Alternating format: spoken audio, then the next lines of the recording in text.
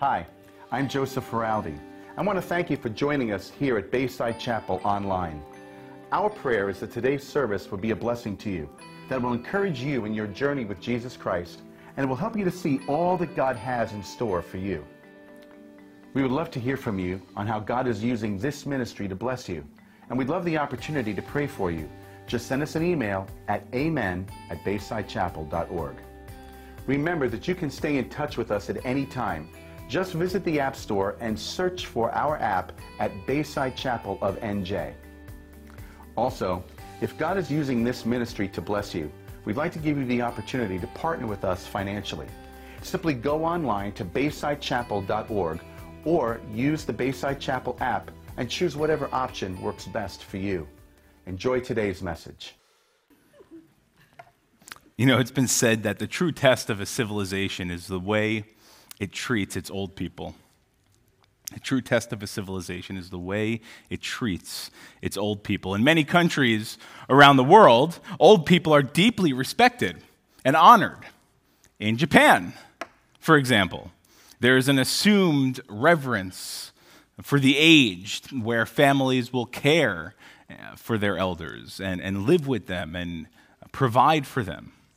In Mediterranean and Latin cultures, right, we see a huge priority on the family. Right? In these contexts, it's normal for multi-generational families to live together under one roof.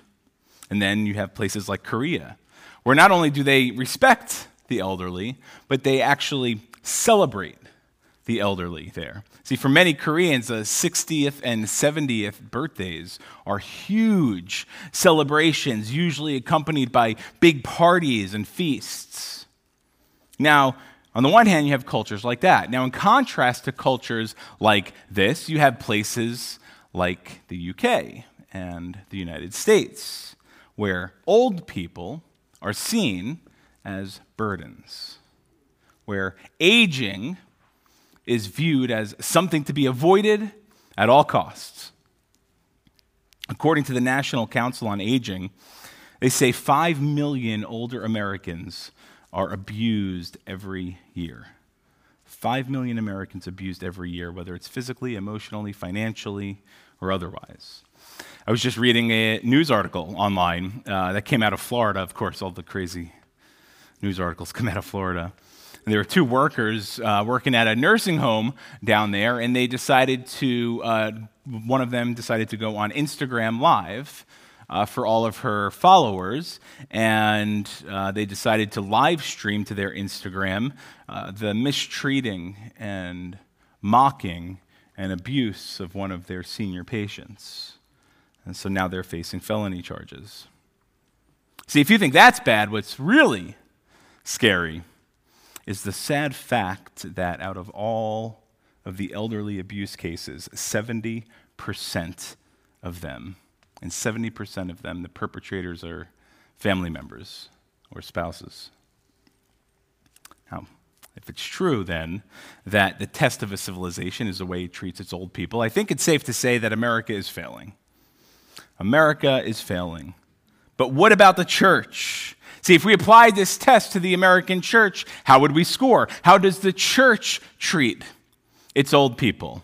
See, we might not be guilty of physical elder abuse or emotional elder abuse, but we may very well be guilty of another, more subtle form of abuse, if you want to call it that. And that's apathy or indifference, even disrespect in some cases. So now, why is our culture like this? Right? Think about our Western world. Right? Who are the ones who receive the most praise, the most adoration, the most success, the most attention, all of it? Right? Because in the U.S., the church has been so heavily influenced by that which culture values, and they have a disregard for anything that's old, and we've taken that mindset and carried it over into the church, right? So the ones who receive the most praise are those people who are like those innovative entrepreneurs, always pushing the envelope, always starting something new. You have the youthful Instagram models or the beautiful YouTube sensations. You have the wrinkle-free, wrinkle-resistant celebrities. And then you have the fit athletes. See, these are all the people who receive the most praise in our circles. See, in our obsession with youthfulness, we've neglected the wisdom that comes with age.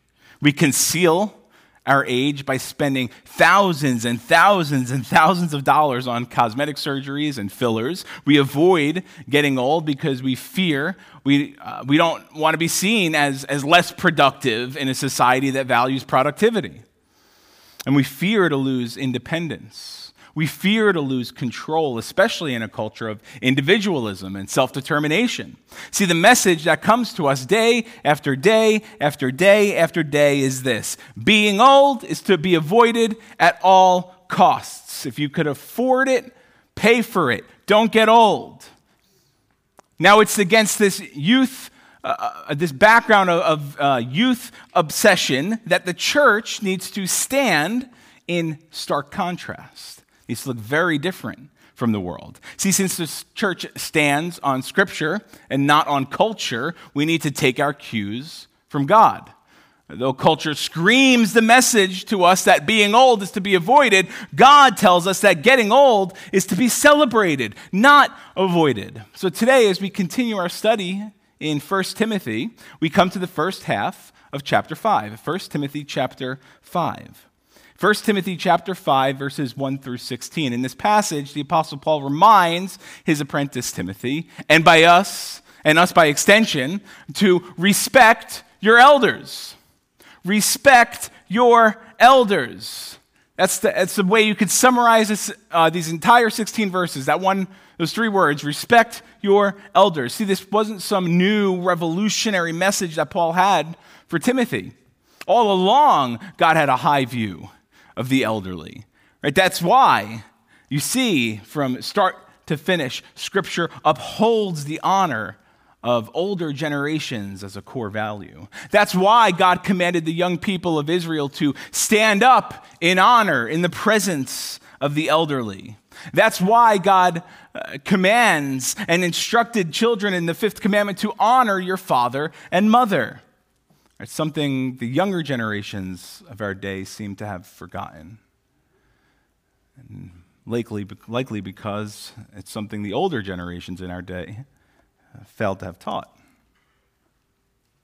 See, but that's why God tells us in Proverbs that gray hair is a crown of splendor, right? Because far from something to hide in shame, right? Those visible markers of aging, wrinkled skin, frail bodies, slow walk, gray hair, all of these visible markers of aging in Scripture are framed as worthy of celebration. And that's why God reminds us in the Psalms that the elderly will still bear fruit in old age, right? So the elderly will still bear fruit in old age by pouring into younger guys like me your wisdom of decades of walking with the Lord, by telling your children, your grandchildren of the glories of Jesus. So the reminder for us this morning is to respect your elders. And 1 Timothy 5, verses 1 through 16 shows us three ways. Three ways we can do this. The first way we can respect our elders is cherish them like family.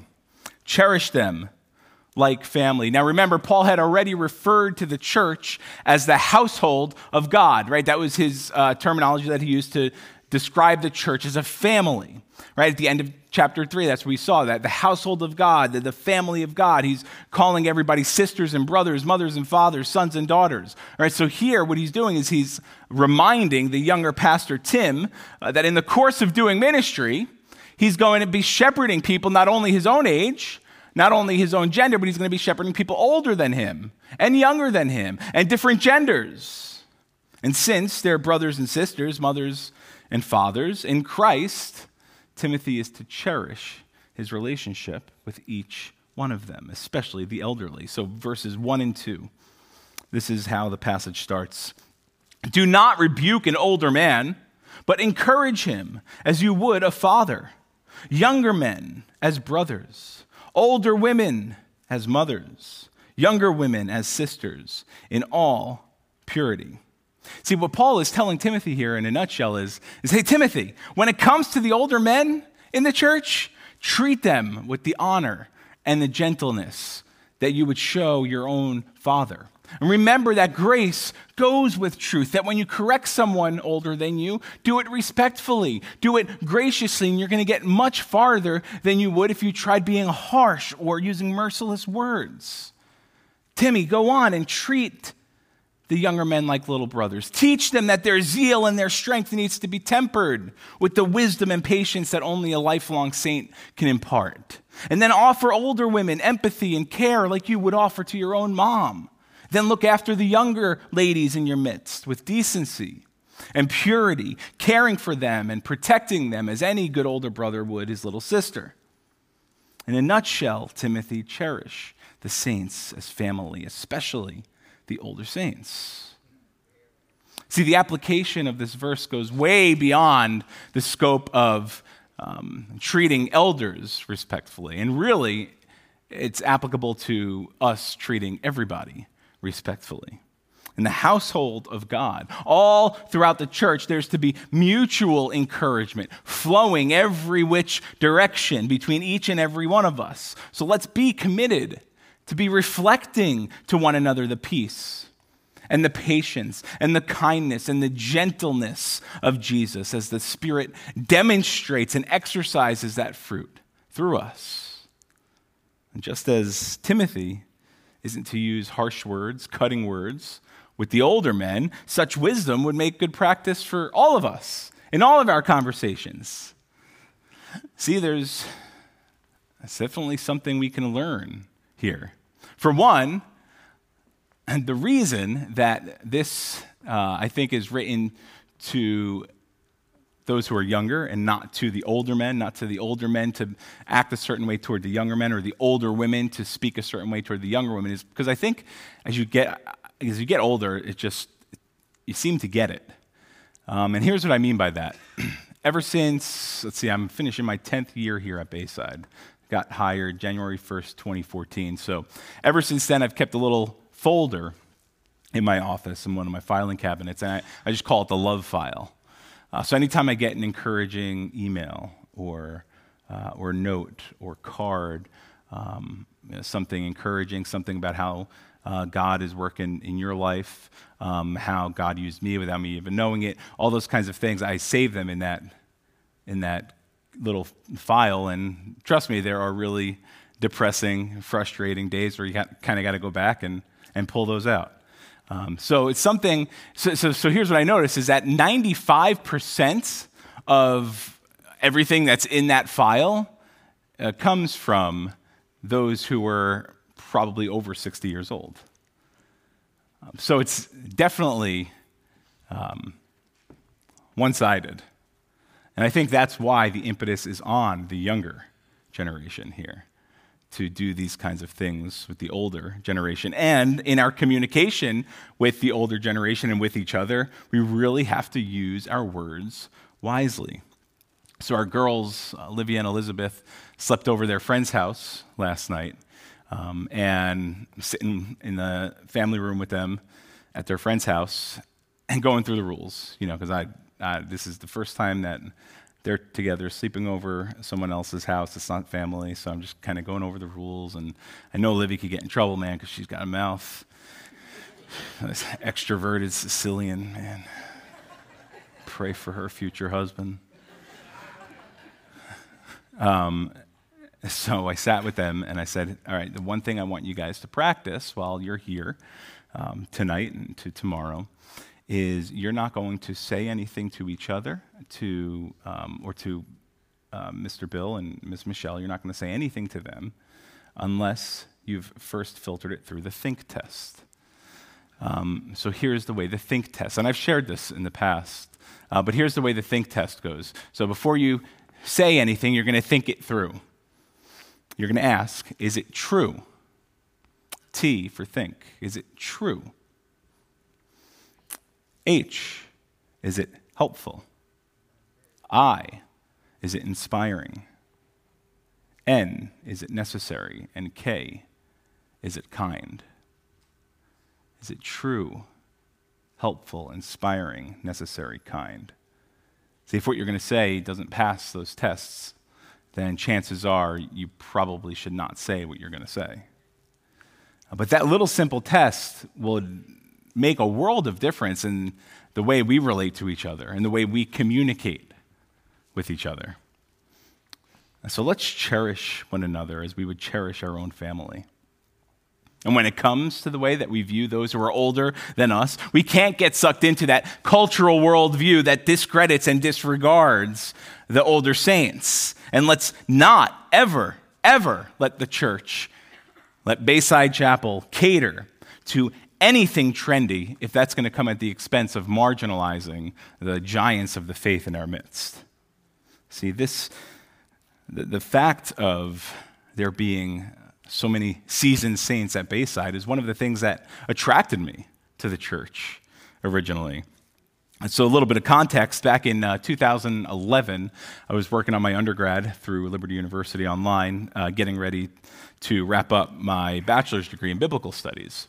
So that was 2011. I was working part-time at a church in Brick, a little portable church at Vest Memorial Elementary School in Brick. And then as I was starting to look at seminaries, because I knew I'll be finishing my bachelor's, so I wanted to go for my master's next. So I started to look at seminaries, and the one I chose was Capital Seminary and Grad School there out in Lancaster. And I went out there for a little bit of an interview and everything. I was talking to the program advisor, and we were chit-chatting, and he said, hey, listen, a big part of this program is that you're going to have a formal arrangement with a mentor at your church. And the church should be a healthy, growing church with expanding ministry opportunities. And that wasn't the place where I was serving at the time. So I had prayed about it. Laura and I prayed about it. I was married for a year at that time, and we left there. First church we went to, because keeping everything in mind, all right, I got to get mentored. Obviously, I'm going to get mentored by someone who's not my own age, but someone who's older than me. So first church, we're living in Jackson at the time. We visited a big church in Jersey. They have campuses everywhere. We went to one of the campuses, and it was amazing experience, great church. But I remember looking around the room, and there was a problem.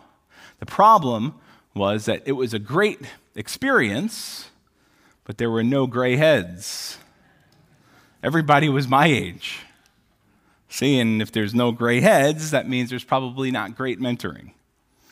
So then the next week, we're like, all right, let's try a different church. I was like, well, I was at this church down in Barnegat once for a concert some years ago, and I heard they just hired a new pastor, so this is now fall 2011. Let's just check it out. So I went online, and I saw they had just hired Dr. Dave Ritter. I'm getting ready to start seminary. I'm reading his bio. He's like, former dean of Bethel Seminary. He taught preaching and leadership, two things that I really wanted to learn a lot more about. Sent Dave an email and said, hey, this is my situation. Would love to connect. And he said, come visit, or come say hi if you visit. And that was fall of 2011, and now here we are, 2023. I haven't gone anywhere. But I say all of that to make the point that one of the things that drew me, and at the time, I would have been under 25. So one of the things that drew me to Bayside was the fact that for the most part, what I saw at Bayside was an inclusive church family where young and old were worshiping together and investing in each other. So may God will it that this is something that can always be said of Bayside. May we always be a church where gray heads and youth alike are embracing their irreplaceable value in God's kingdom. Amen? The respect.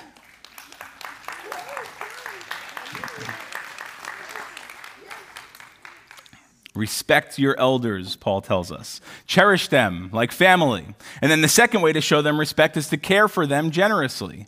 To care for them generously. Now in verse 3, the focus shifts to a specific class of the elderly. It's a class whom God has long fought for, and they're very dear to him.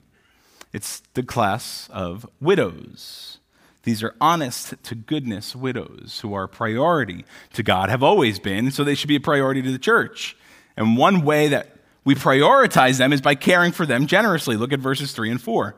He says, honor widows who are truly widows.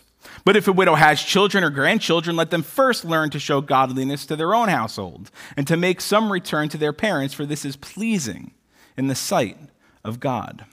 So the church is called to honor, to care for, to support, oftentimes financially, those who are truly widows. Now, true widows here are women who have no family at all to care for them. No one, no husband, no children, no family. In ancient societies, unmarried women were the most vulnerable women. They relied on family for provision and protection and for a place to live. But there was no such thing as Social Security or life insurance or Medicare. See, imagine then in that setting, being all alone. In that world, no husband, no children, no opportunities to work, no safety net beyond begging in the street. See, this is especially why Paul's writing here and saying that a lot of the responsibility for widows rides on whatever family is still living. Because widows who have children or grandchildren should look first for their own families to help them. Right? So in God's economy, the first responsibility for caring for the widow, for caring for the elderly, falls on the family. Then the church has opportunity to step up and step in when families are either unwilling to help or unable to help. And then Paul gives further description of who these true widows are, verses 5 and 6. She who is truly a widow, left all alone, has her hope set on God and continues in supplications and prayers day and night. But she who is self-indulgent is dead, even while she lives. So we see here then that a true widow is one who is characterized by her hope in God. Right? She's a praying woman who's learned by trial that her true contentment is found in Christ alone. Right? She's a godly woman who has learned that God can be trusted to be the all-sufficient one to meet every single one of her needs. This is the kind of widow that Paul tells the church to generously care for. I love the story I heard about there once being a very old widow who lived on a dirt floor shack. She worked hard for every bite of food that she ate. And after one particularly long, hard day, she sat down and looked at the dinner before her. She had a glass of water and a broken cup, a dry crust of bread, and a handful of beans. A smile broke across her haggard face as she wondered, all this, and Jesus too? See, when you know joy, like that old woman, you'll stop yearning for whatever the next thing is. You can rest knowing that you have all this, and Jesus too. And oftentimes it's the widows, it's the elderly, it's those who have experienced tremendous loss that can sing that chorus with a smile. All this in Jesus too. See, now this is in opposition to the self-indulgent one that Paul drew a comparison with. See, this is not like the self-indulgent one, because the self-indulgent one lives for pleasure and personal gain. See, when the early church, the first century church, when they pooled their limited resources to help these widows, they had to steward the resources wisely. They couldn't just be giving it to everyone for every need. Right? So they put some safety nets in place in order to receive financial assistance from the church. The widow had to qualify two ways. She had to qualify financially through her destitution, but then she also had to qualify spiritually through her godliness. So you see two of those requirements there. And then it goes on in 7 and 8. It says, command these things as well, so that they may be without reproach. But if anyone does not provide for his relatives, and especially for members of his household, he's denied the faith and is worse than an unbeliever. See, knowing that this letter was going to be read by Christian sons and daughters, grandsons and granddaughters, Paul reminds all of us that meeting the needs of those in our families, especially our widowed mothers and our widowed grandmothers, it's a God-honoring demonstration of our faith. It's a very tangible expression of being the hands and feet of Christ in respecting our elders. But if we neglect this, Paul says it's a denial of the faith. See, understand that almost all the pagans in the first century, they did take care of their families. They had a high view of the family, especially in the Roman world. So in Paul's mind, if there's a believer who's doing even less than what an unbeliever does, that believer is acting worse and is worse off than that unbeliever ever is. And the point being here that God calls the church to respect its elders. We're to care generously for the godly, aged saints in our midst who need support. It's something that's close to the Lord's heart, so it needs to be close to our heart. It needs to be close to our heart individually as sons and daughters, grandsons, granddaughters, but it also needs to be close to our heart corporately as a church. That brings joy to me, to the elders, to the rest of the staff, to know that as a church we are able to help many of our own families in need, whether it's meeting some physical needs of the widows or some financial needs of theirs, whether it's helping others in the congregation going through a really difficult time through our benevolence fund or through other means. Maybe it's assisting with paying bills or helping an elderly couple in an emergency situation, or providing care packages, or coming alongside them and helping with home repairs and maintenance, or helping with meals and transportation and home visits. See, there are so many ways that as a church body, we are constantly serving this worthy demographic in our congregation. And by honoring widows, we honor God. So may it be a priority in our lives. May it be a priority in Bayside always to seek out widows, to understand their needs, and to help provide for them generously and cheerfully. So we're to respect our elders. We cherish them like family. We care for them generously. And the third way we respect our elders is to celebrate their legacy. We celebrate their legacy. See, though God desires that we're generous in caring for widows and other elderly people in need, he still calls us to exercise good stewardship, right? So our physical resources aren't unlimited. The financial resources of the church aren't infinite, right? So we need to exercise good stewardship in distributing aid, or to say it another way, we need to care wisely so that we can continue to care widely. We need to care wisely so we could continue to care widely. Which is why, starting in verse 9, Paul calls attention to a special order of widows, whom the church enlisted for ministry, a different group of widows, kind of like an elite group of widows. They're like the SWAT team of widows. There's a group of widows whose lives could teach volumes about the faithfulness of God. See, it's believed that in this church in Ephesus, that there was a specific list of widows, these super widows, who had taken a pledge committing themselves to work for the church, right, in exchange for whatever support that they received from the church. And the only people who were able to get on this list were people with a godly legacy worth celebrating. So the idea starts to get picked up in verse 9. He says, let a widow be enrolled into this super widow list. Let a widow be enrolled if she is not less than 60 years of age, having been the wife of one husband and having a reputation for good works. If she's brought up children, has shown hospitality, has washed the feet of the saints, has cared for the afflicted, and has devoted herself to every good work. Now, in these verses, Paul is calling older women to service in the church, right? Just as he put qualifications on elders and deacons in chapter 3, here he's putting qualifications on this order of widows who's to serve in this kind of official capacity in the church. The first qualification for these women was that there had to be mature women, age-wise.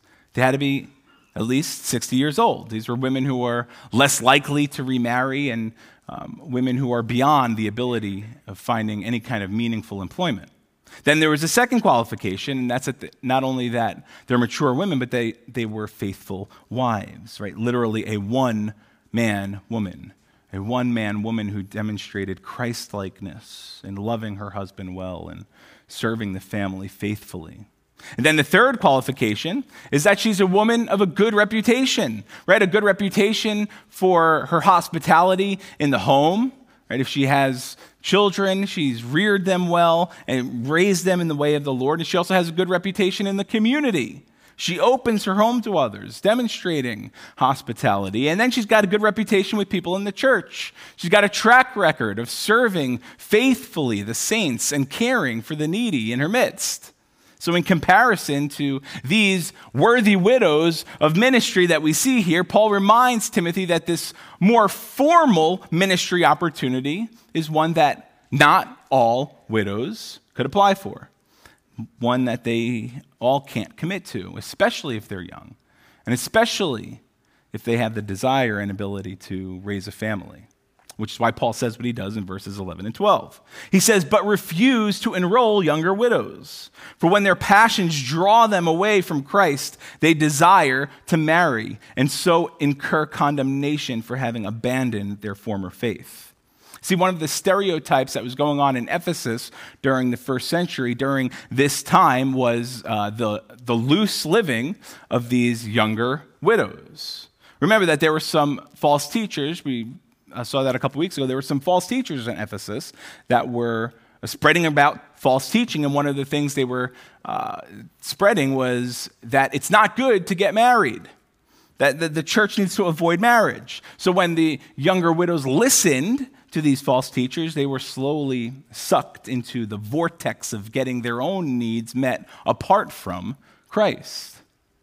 And not to mention that the special order of widows demanded that it was mature, spiritual, older women, not something for younger widows, where there's too much of an opportunity to get remarried, to get supported, to get provided for. And then Paul goes on describing some of these young widows, some of the ones who would cause problems. He says in verses 13 and 14, "Besides that, they learned to be idlers, going about from house to house, and not only idlers, but also gossips and busybodies, saying what they should not. So I would have younger widows marry, bear children, manage their households, and give the adversary no occasion for slander." See, some of these younger widows were causing some problems in the church. And one reason for the problems is that these young women failed to avoid laziness. They got lazy. They became idlers, is the word Paul uses, right? Without any opportunities to work, and now having someone else meet their needs, there was a great temptation on these widows for idleness, for laziness. It was an occasion of sin for them. And then they also caused problems by failing to abhor gossip.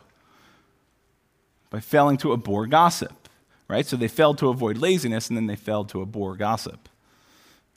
Maybe some of the young widows, with their financial burdens lifted, lacked the spiritual maturity to apply themselves to prayer and to the work of the ministry. But whatever the case was, whatever it may have been, whatever the factor was, these women caused problems by failing to avoid laziness and by using their time for frivolous, meaningless, divisive gossip.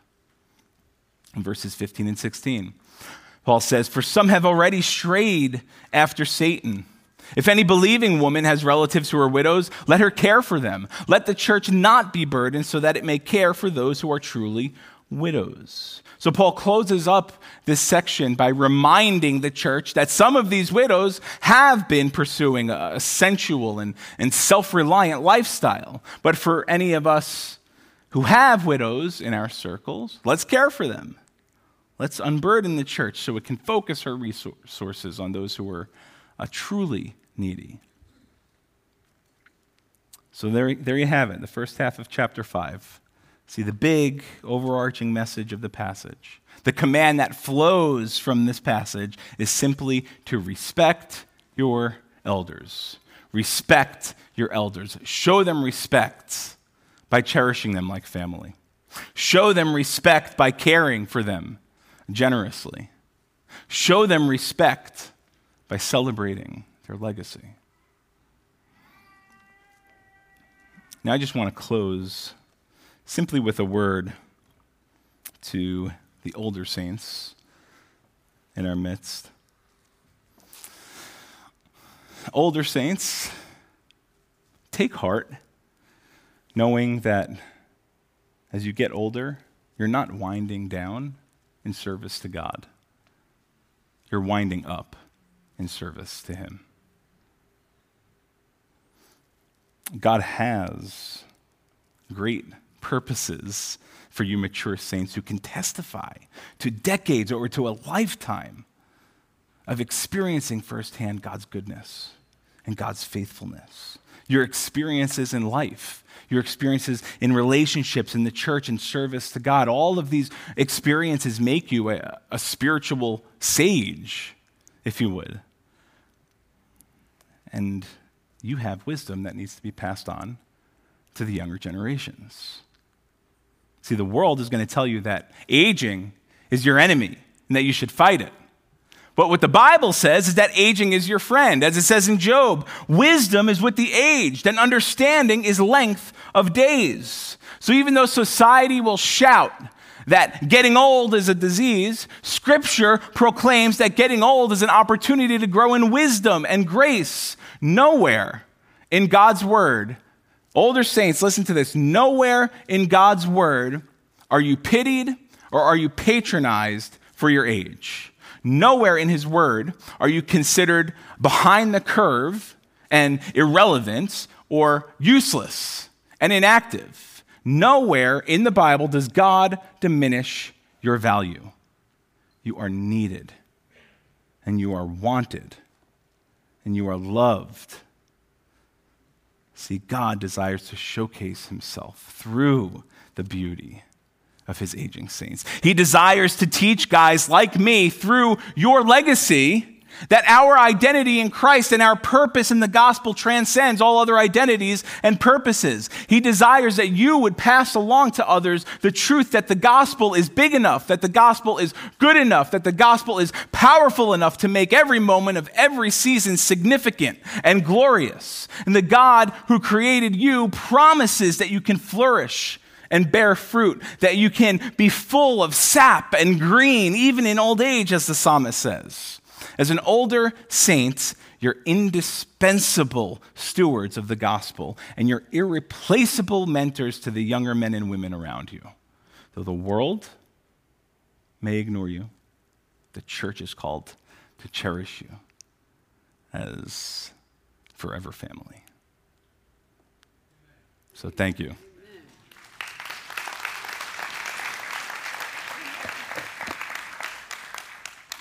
Let's pray. Father, we are so thankful. Lord, thankful that we love because you first loved us, Lord, and that because of who you are, we're able to understand how we can love others. Lord, thank you for building and forming Bayside to the place where it is now, where it's a intergenerational church, ministry happening across the board, all ages, serving and investing in one another and pointing people to the gospel. Lord, I thank you for the spiritual giants in our midst. Lord, I pray for any young men or women that are just in desperate need of discipleship or mentoring. Lord, that they would seek out one of the godly saints, Lord, and that conversely, some of the godly saints, that you'd put it on their hearts to seek out and begin a relationship with some of the younger saints. God, thank you that you've empowered us for everything we need to respect our elders, Lord, and thank you for your grace and forgiveness in forgiving us and cleansing us all those times. Our attitude, our demeanor, our conduct, our speech was anything but respectful toward those who are older than us, family or otherwise. Lord, thank you for your grace. Thank you for your mercy. Lord, enable us to respect our elders well and to learn from them as they tell us of the glories of your faithfulness. All God's children said these things in Jesus' name. Amen.